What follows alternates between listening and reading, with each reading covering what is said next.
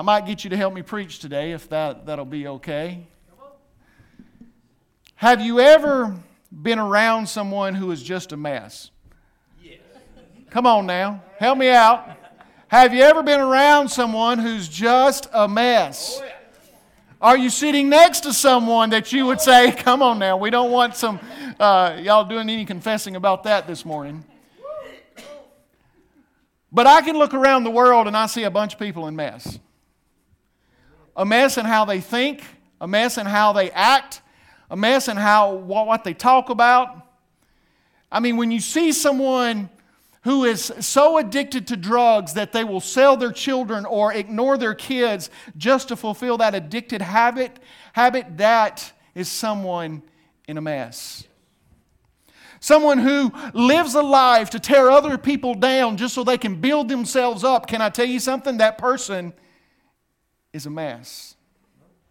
The one who feels like they have to be right in everything to prove that they are the number one person who knows it all. That person is in a mess. The one who feels that life is useless, worthless, and there's no need to go on. That person is in a mess. The one who feels like the only way for escape is murder. That person is in a mess.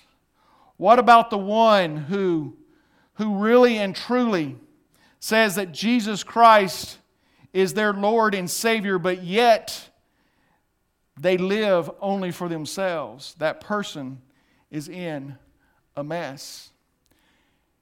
Jesus encountered people in a mess.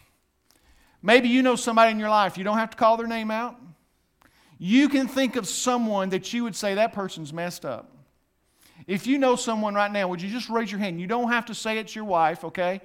You don't have to say it's your husband. You just know somebody who's really messed up. You know what? We just lifted that name up to the Lord. That person is who this sermon is about today, and it's for you. There are addictions, there are habits, there are things with our mouth that will reveal the condition of our heart. But can I tell you today that a stronghold is a mindset that simply accepts the situation as unchangeable, even if it is contrary to the Word of God, even if it's contrary to the will of God. A stronghold says, I can't escape, this is just who I am. I am here today to declare to you, you can be set free as well as the person that you know of that's in a mess. We have an enemy. His name is Satan, and he is roaming around seeking who he can devour. He wants to destroy and to kill anything that has to do with God. He wants to thwart it. So the question today is, when you want someone to be set free, when you want someone to experience the freeing power of Christ, when you see someone and you know if they would only have Jesus and their life would be turned around, wow, how great that would be. But you sit here and you go, I don't know what to do. I've tried praying for them, that God would save them. I've tried talking to them, but I just don't know what else to do. Well, I want to encourage you today that there's something in the Word of God that we're going to look at in Mark chapter 5. Mark chapter 5 today is where we are. So we're going to look at that question and see how can we help people who are in a mess, who needs to be set free. Mark chapter 5. What's been going on is Jesus was teaching for an entire day and he got weary. And in the evening he told his disciples and said, let's get in the boat and let's go to the other side. If you were here last week, you know what happened while they were going to the other side. A great storm came up, and it was like it was going to sink the ship. It was a very dangerous storm. As a matter of fact, we were looking at the biblical evidence that that storm wasn't just any storm, but it was demonically inspired. It was from the devil himself, because we were beginning to understand everything that went on in chapter 3, chapter 4, and chapter 5, all pointing to the fact that the devil was at work. And can I tell you something, ladies and gentlemen? I want you to know I'm going into this sermon with an assumption. The devil is real, demons are real, and they're still active. Demons are still roaming this earth, and they're still encountering and getting inside of people and causing problems, because we have an enemy that wants to derail what God wants to do. So we're going into this with the assumption that this isn't archaic and some myth, but what Jesus experienced, what the disciples experienced, we can experience today. So this storm was demonically inspired.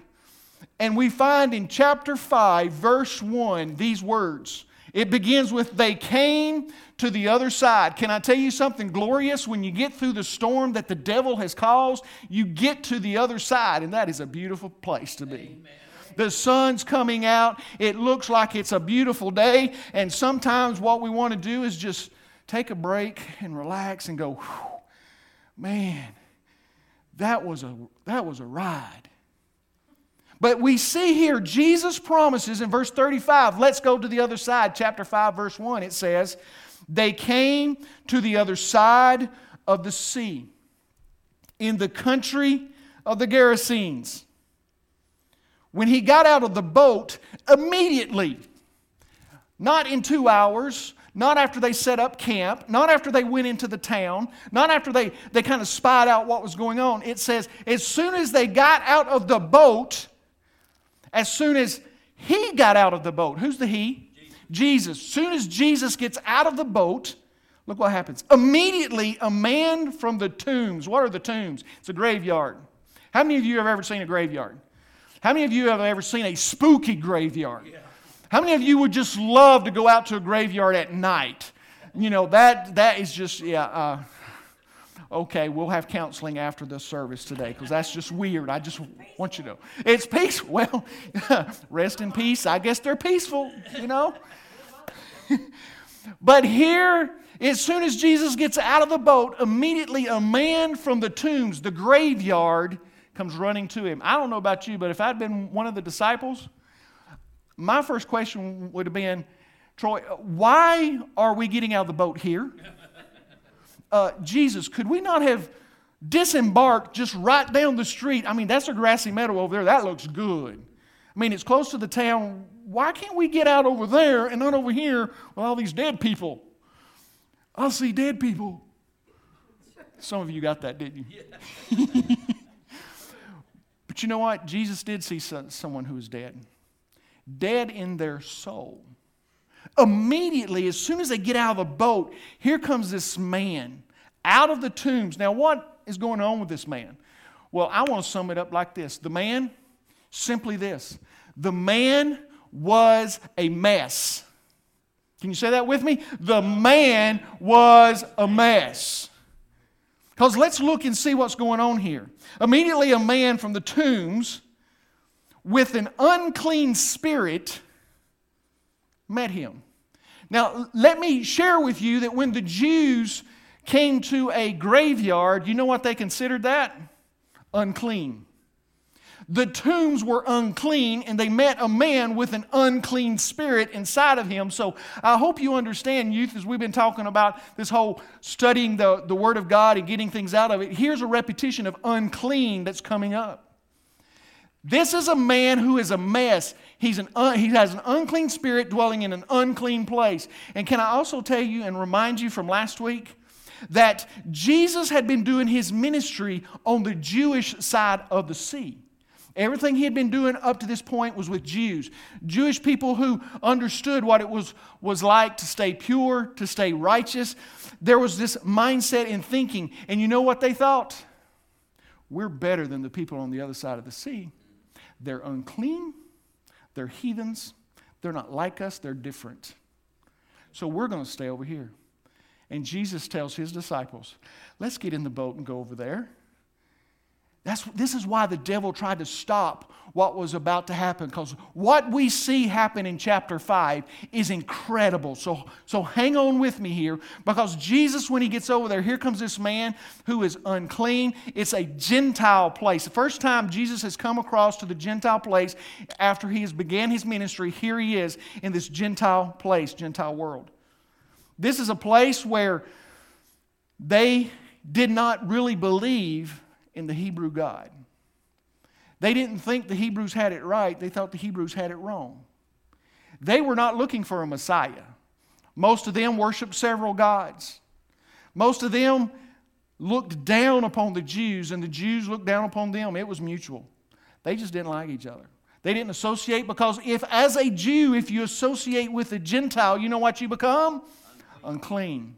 So here is an unclean Gentile man with an unclean spirit in the unclean tombs. Do you get my point here? This man was in a mess. It was an unclean situation. And he had his dwelling among the tombs. Are you telling me he wasn't just visiting the graveyard, he was living there? Maybe you know somebody who seems to be living in the tombs right now. They're living in a place where it just seems like it is such a mess and they will not leave. They are living among the tombs, among the dead. They don't seem to get it. They don't seem to feel the presence of God. They're in a mess. This man was living among the tombs. And no one, listen to this, how big of a mess he was in. And no one was able to bind him anymore, even with a chain. So what is this telling us? It's telling us that people tried to chain him up and bind him. Why would they do that? Because he had often been bound with shackles and chains. They had put him under shackles and chains. Why did they do that? Because this man was a mess. Listen. Read on with me in verse 4. And the chains had been torn apart by him, and the shackles broken in pieces. You want to talk about a strong man? This man was strong. In fact, I would venture to say he was a little more supernaturally strong because of what we're about to find out that was dwelling inside of him that was causing the mess. And no one was strong enough to subdue him. So where was he left to live? Among the tombs. He was a man that they could not control, and can I tell you, he could not control himself.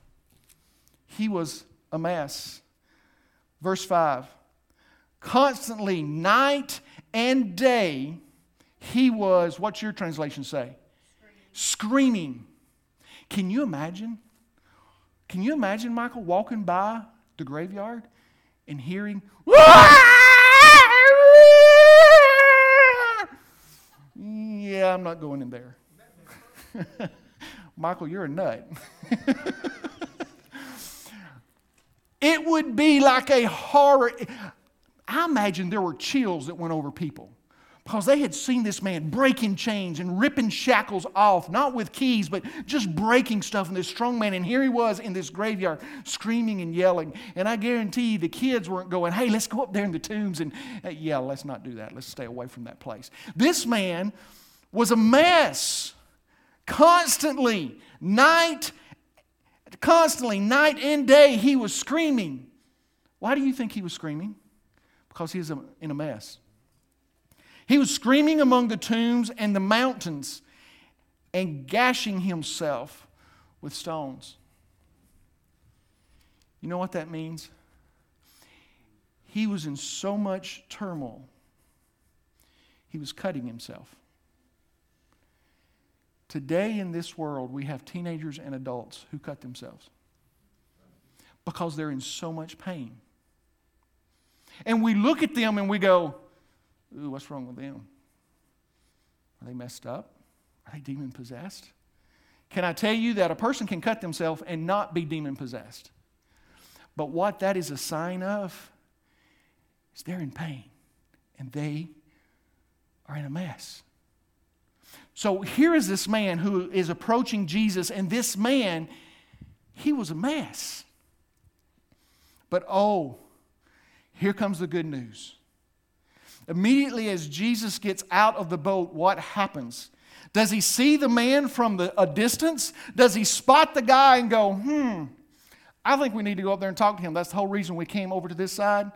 Boys, is we need to go talk to him. He's up there in the tombs. What does it say? Look in chapter 5, verse 2. When he got out of the boat, immediately a man, what did he do?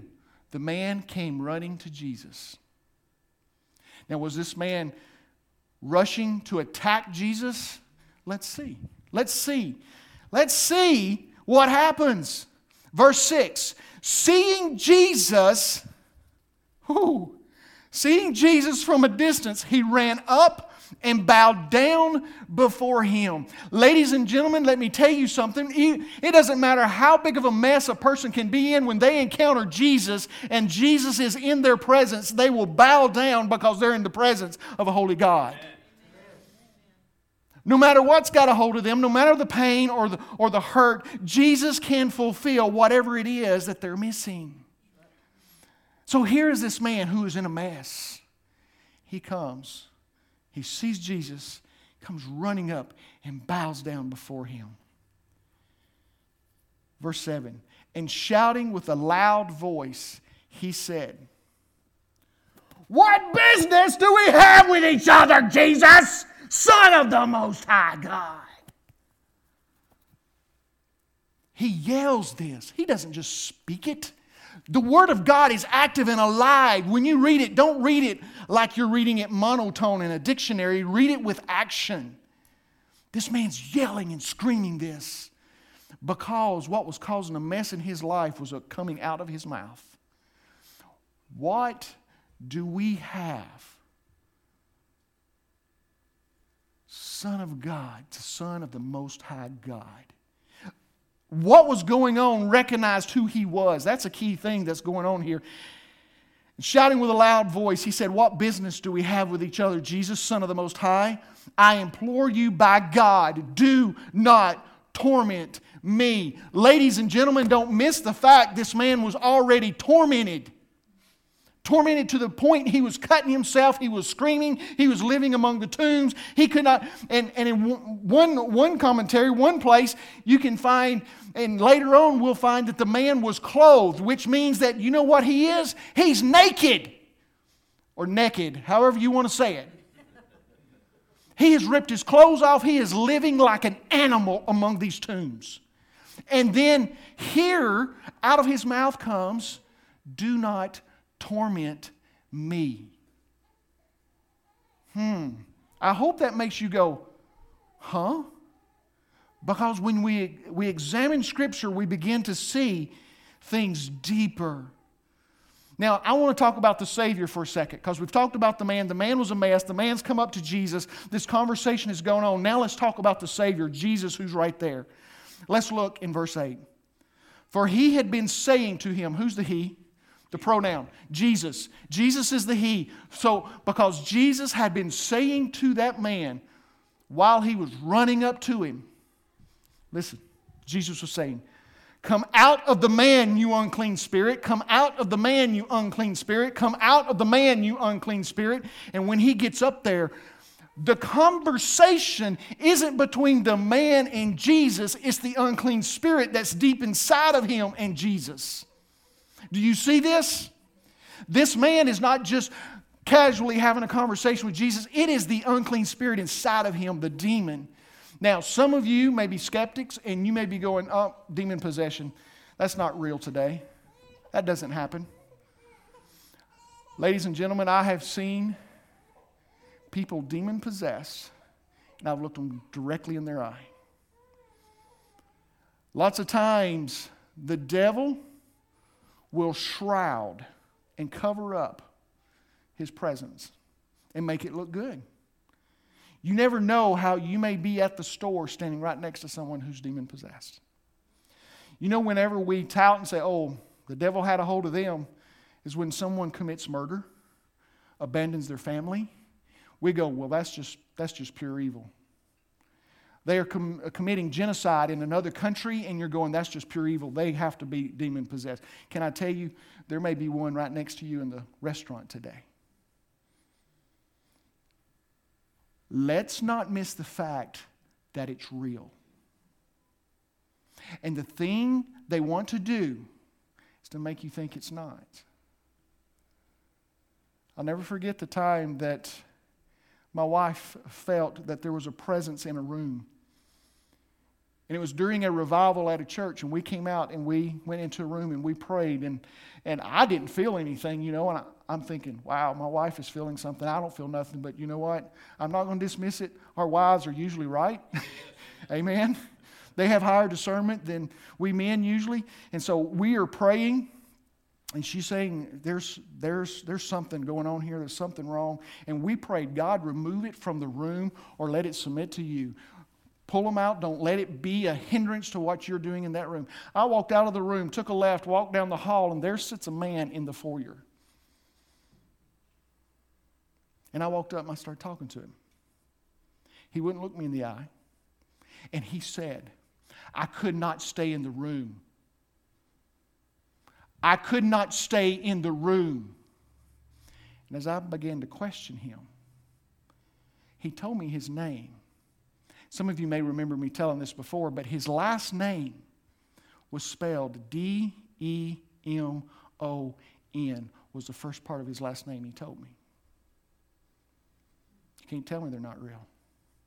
Been in the presence one time when a girl's teeth was moving back and forth and spaces were showing in her teeth. You can't tell me demons aren't real. Doctors can't explain that. That's not some kind of health issue. It's demon possession. The devil wants you to think it's not real. It's nothing to worry about. Here is this moment when the Savior is there before this man who is a mess. And Jesus saw what others could not or would not see. For when he looked at that man, when he looked and saw that man, he began to say, come out of him, you unclean spirit. You know what everybody else saw? Let's just be real and be honest. We saw a man that was a problem. He was disrupting my way of life. He was scaring my children. He's a problem. He don't believe like us, don't look like us, don't act like us, don't talk like us. That man is messed up. He's crazy, and we need to get rid of him. But what did Jesus see?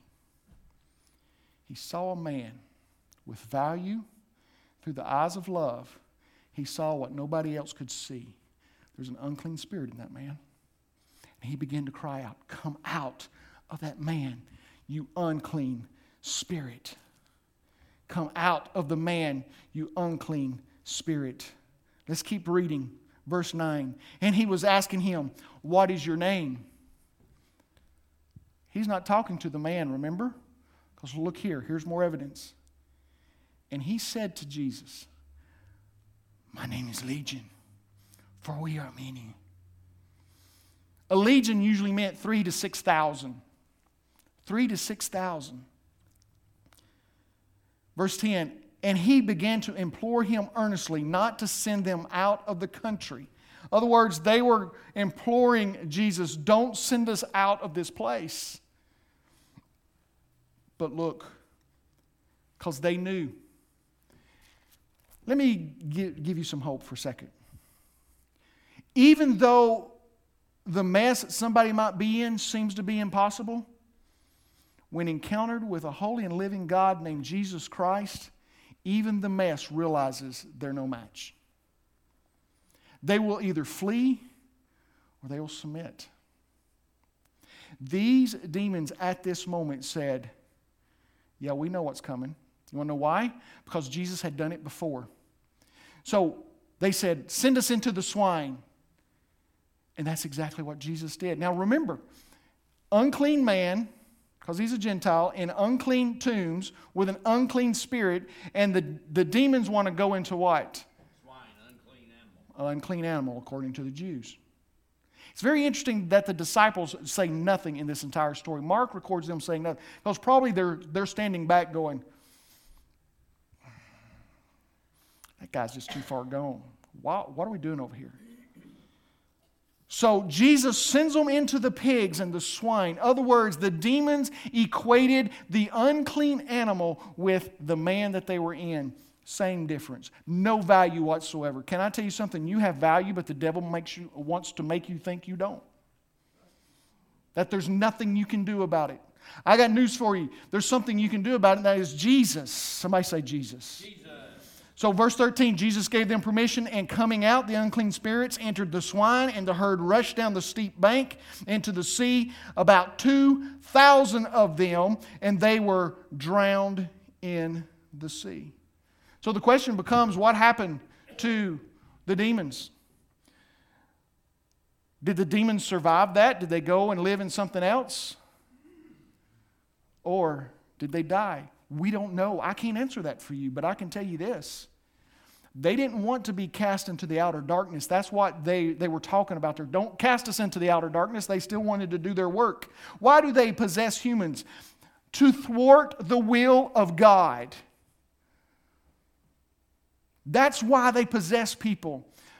But keep in mind, a very important point here is during this time, the Holy Spirit did not come and dwell within people quite yet until Jesus Christ died on the cross and rose from the dead. And once we become connected to God, the Holy Spirit comes and lives inside of us. There ain't no room for a demon when the Holy Spirit's in there.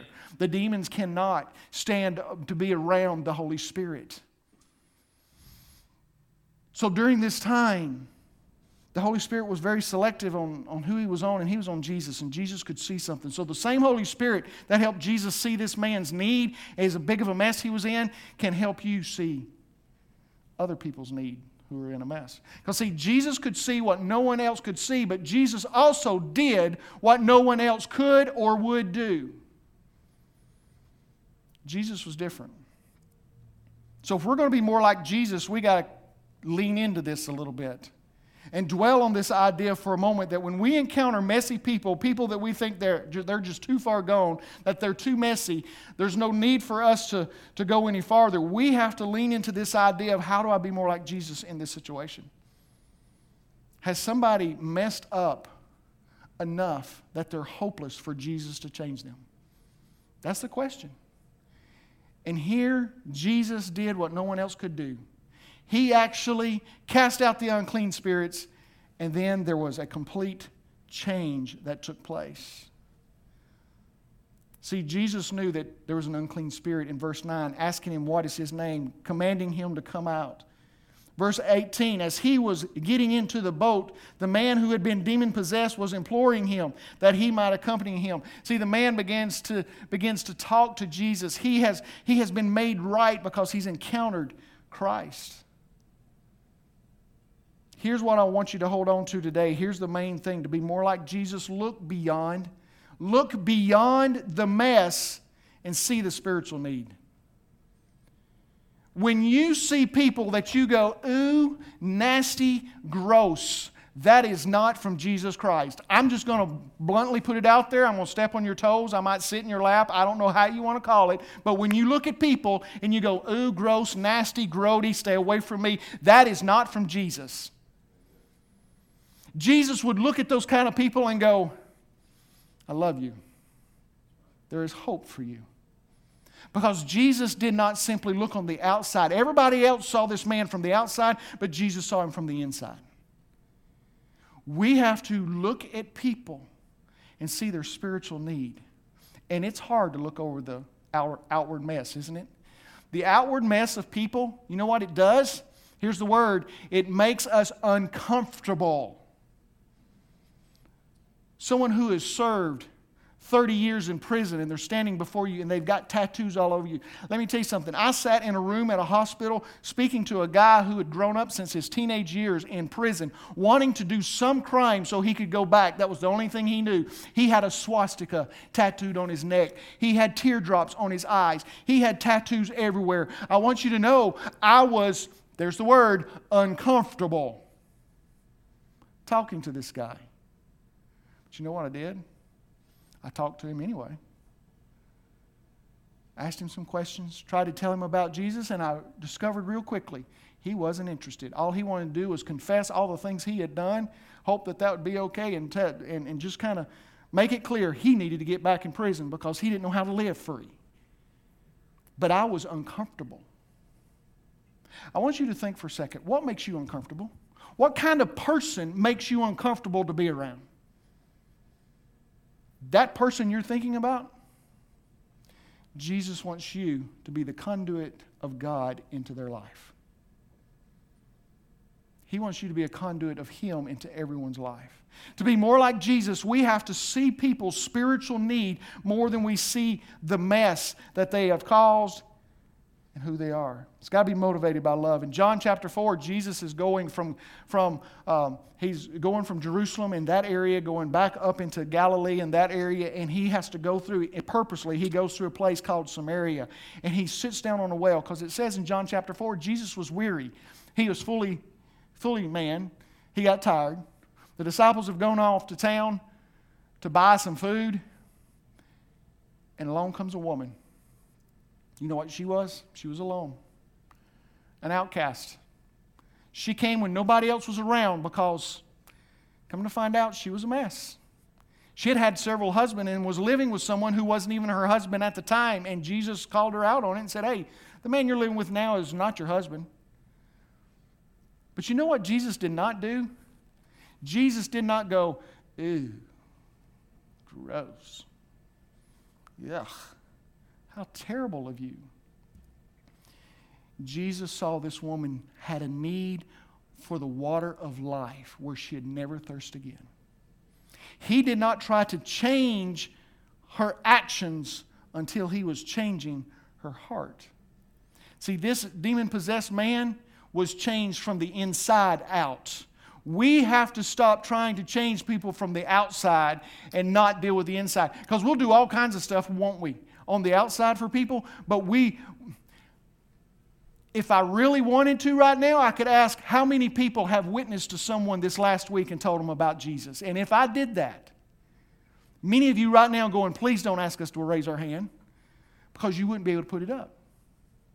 Our problem is we've gotten so complacent with this idea that we're okay and we're going to heaven that we lose sight of the fact there's people around us. The harvest is plentiful, but the workers are few, and they're dying, going to hell. You know what's exciting? To hear some of the stories coming out of our Wednesday night class of how they're stepping up and being bold and having conversations, and God is doing something, and it gets them excited. Let me tell you something. We have the hope of the world. We have to stop praying that people will be set free from drugs and just simply pray that they'll become addicted to Jesus Christ. We need to focus on the inward change that Jesus can bring rather than seeing people change on the outside so we'll like them better. This is what Jesus is getting at here. We have to stop praying that people will stop being so promiscuous in their life and find their greatest intimacy with Jesus Christ. We have to stop praying that the abuse of others will stop and begin to pray that they will serve Christ with a passion and a zeal. We have to stop praying for the drama, that people will abandon the drama and that they'll cling to the hope of Jesus Christ. There's a difference when you begin to pray for an inward change versus the outward actions in someone's life. This is what Jesus did. You want to be more like Jesus? Stop focusing on the outside of people. Start focusing on the inside of them. You'll begin to see things happen. On this board behind me are people who are lost. You know what they need? Jesus. They need Jesus. They don't need to stop their addictions, change their behavior. Sure, that needs to happen. But they need Jesus. How many times have you heard a testimony from someone where Jesus radically changed their life? That, my friend, if you want to be more like Christ, look at the inward need of people spiritually more than their outward actions and the mess that they're in. Maybe today you're one of those people who are in a mess. You go, I don't get it. I am in such a mess, I can't see any of this. Can I tell you, Jesus wants to set you free just like He did this man here. Because see, God wants to do something more beautiful in our lives than just simply give us victory over sin. He wants to replace that bondage in our life and that mess with something that is more beautiful, that is more hopeful, filled with more value and fruitfulness in our life. And that is a relationship with Christ. You want to know how to change people who are in a mess? Stop preaching at them and offer them the gift of Jesus. We have found out on Wednesday night it takes 7.8 times before someone will actually make a decision for Christ. 7.8 times that they're hearing the gospel. And we heard a testimony this last Wednesday night on the video of a man who would make fun of those people who would talk about Jesus to him. But yet he said he never forgot their name and he never forgot the message.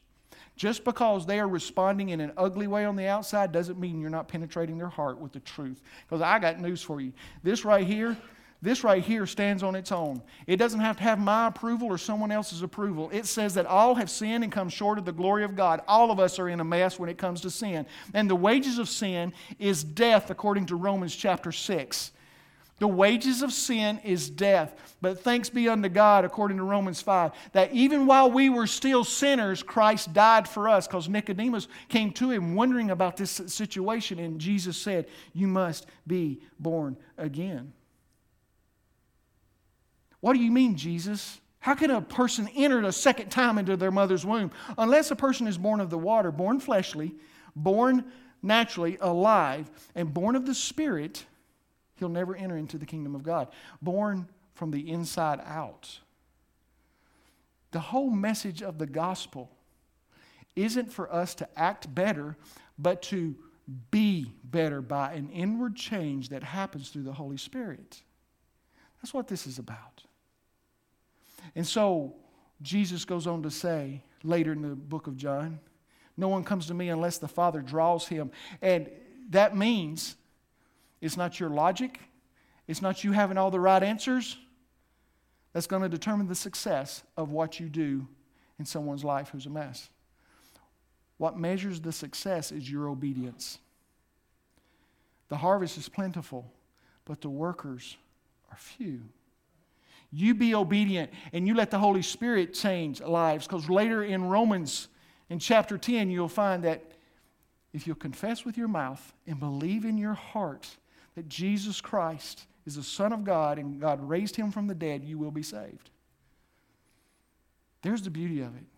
You don't have to dress up, fix up, change your actions, get unaddicted from whatever's going on in your life. It just simply says to confess with your mouth and believe in your heart. Ask God for forgiveness and ask him to take over your life. And you can be set free. And so can the people in your life who are a mess. We have to focus on the inward change. So what must I do? What must I do with this message, with what has happened here in Mark chapter 5? How do I put this into action? You ready for this? Get ready. Prepare yourself. Get ready to be God's conduit. Get ready to be God's conduit to someone in a mess. Get ready. That means prepare yourself. There's a whole stack of Bibles up here that look very similar to this one right here. And it says, find it here. In this Bible, there are verses underlined already in this scriptures that'll tell you where to even go next. If you just go to Romans chapter 3, verse 23, it's underlined and then it tells you where to go next so you can lead somebody to Christ. Ladies and gentlemen,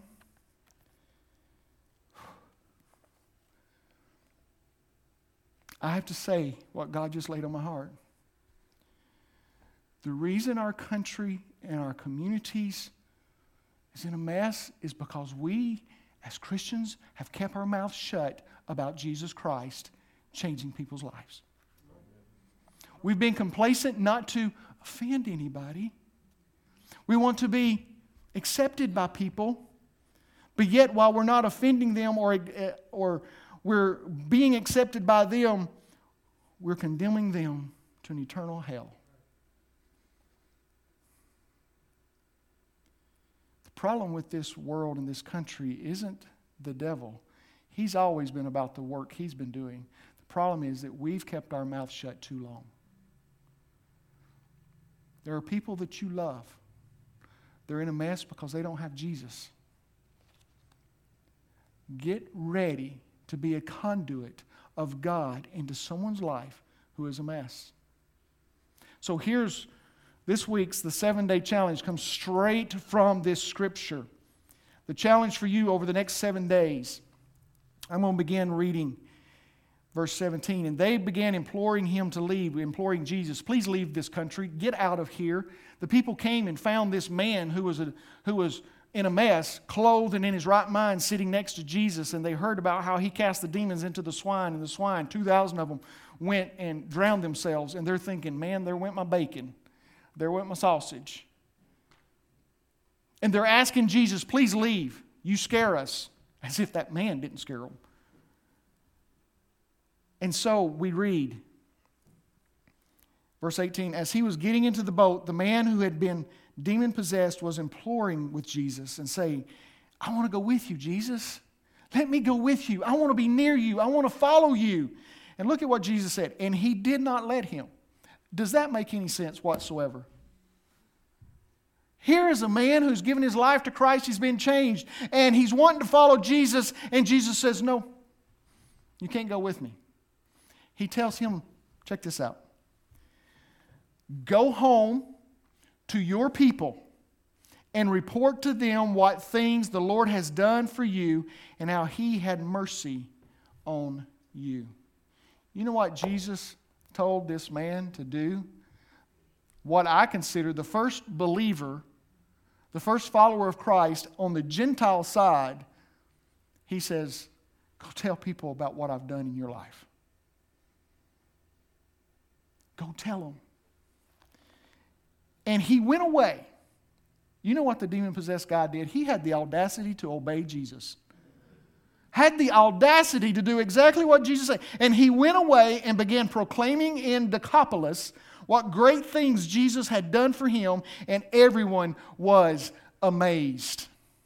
He went away and began to talk. Now the Decapolis, Deca meaning 10, polis meaning city, like metropolis. That's where we get this from, this idea of a 10-city region. He didn't just go to his house and say, hey mama, let me tell you what's going on. He went from town to town to town. He went to all 10 towns going, let me tell you what Jesus did in my life. And people are looking going, dude, you used to be messed up and look at how you are now. And he said, let me tell you what made the difference. It's Jesus. Jesus made the difference. Now here's where the power comes in. This Decapolis place, it is in that place that when Paul is on the road to Damascus, he is blinded and he's told to go to a city, and there is a man who helps the Apostle Paul. Guess where he is living at? In the Decapolis. One of those 10 cities somewhere. So this man begins a movement. Jesus returns later, and there are people believing in Jesus over there. You want to know why? Because the man decided to obey Christ, open his mouth, and stop keeping it shut and telling people about what Jesus had done in their life. You may say, well, I don't have this big story to tell. I wasn't addicted to drugs or running a brothel or I wasn't the one who got out of prison. And you know what? You were lost like everybody else, and Jesus has saved your soul, and you have hope. That's what you can hold on to, and that's what people need, is the hope of Jesus Christ. You don't have to be bad to share Jesus, but I can tell you this. Those who come from the worst spots are the ones who are usually the most vocal about what Jesus can do. So please be careful to take this serious. There are people on this board who need Jesus. There are people in your life. So here's your 7-day challenge. Who has not heard your story? Who does not know about your story? You know what? You need to go tell them. You need to let them know your story. It doesn't mean that you have to sit there and walk them through the plan of salvation and walk them through the scriptures, because you may not know that. And if you don't come Wednesday night, we're going to go over this a little bit more. We're going to talk about the ingredients that make up a true salvation experience and how this works. But here's the thing. Who does not know your story? Find someone and go tell them your story. Of how you went from death to life, how Christ saved your soul. There's your 7-day challenge. Pray with me. Father, we thank you for this word. We thank you, God, for your scriptures that make it very clear that we can be more like Jesus. We do not have to settle for second best. We do not have to settle that we can just continue to do the same things we've always done. Father, you have called us to a higher standard, and you have asked each of us to go, to share, to tell. God, you could have taken the demons out immediately.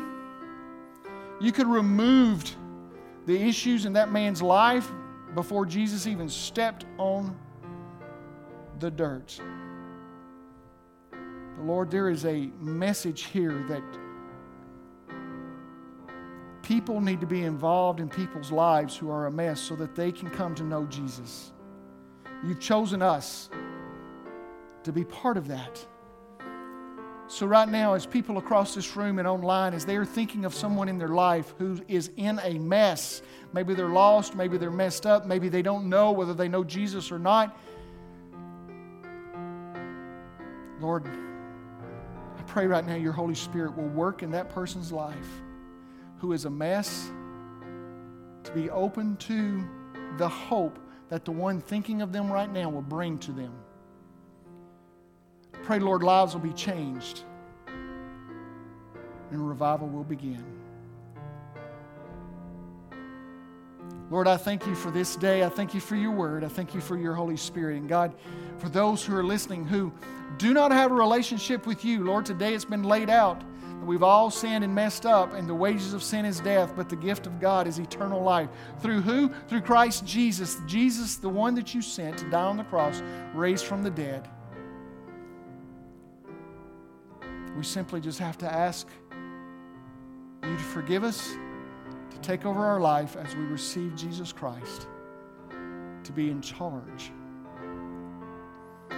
So Lord, anyone right now who does not know you, I pray that they make that decision and simply ask you to forgive them and take over their life. In Jesus' name.